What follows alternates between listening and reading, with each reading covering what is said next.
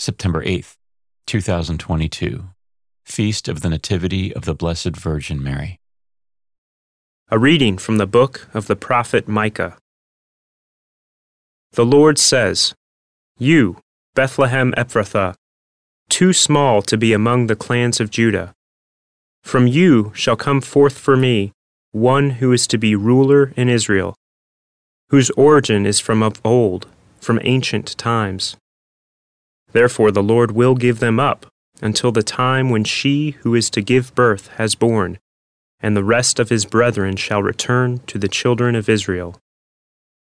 He shall stand firm and shepherd his flock by the strength of the Lord, in the majestic name of the Lord his God.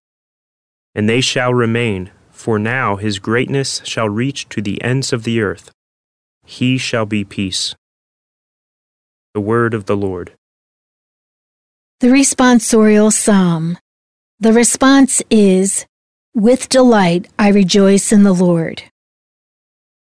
Though I trusted in your mercy, let my heart rejoice in your salvation.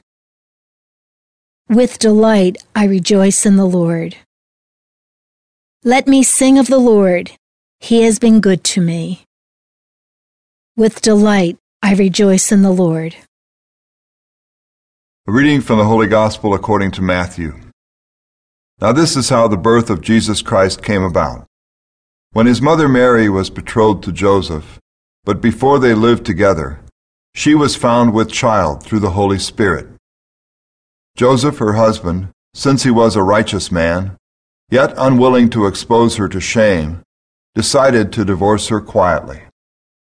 Such was his intention when, behold, the angel of the Lord appeared to him in a dream and said, "Joseph, son of David, do not be afraid to take Mary your wife into your home, for it is through the Holy Spirit that this child has been conceived in her.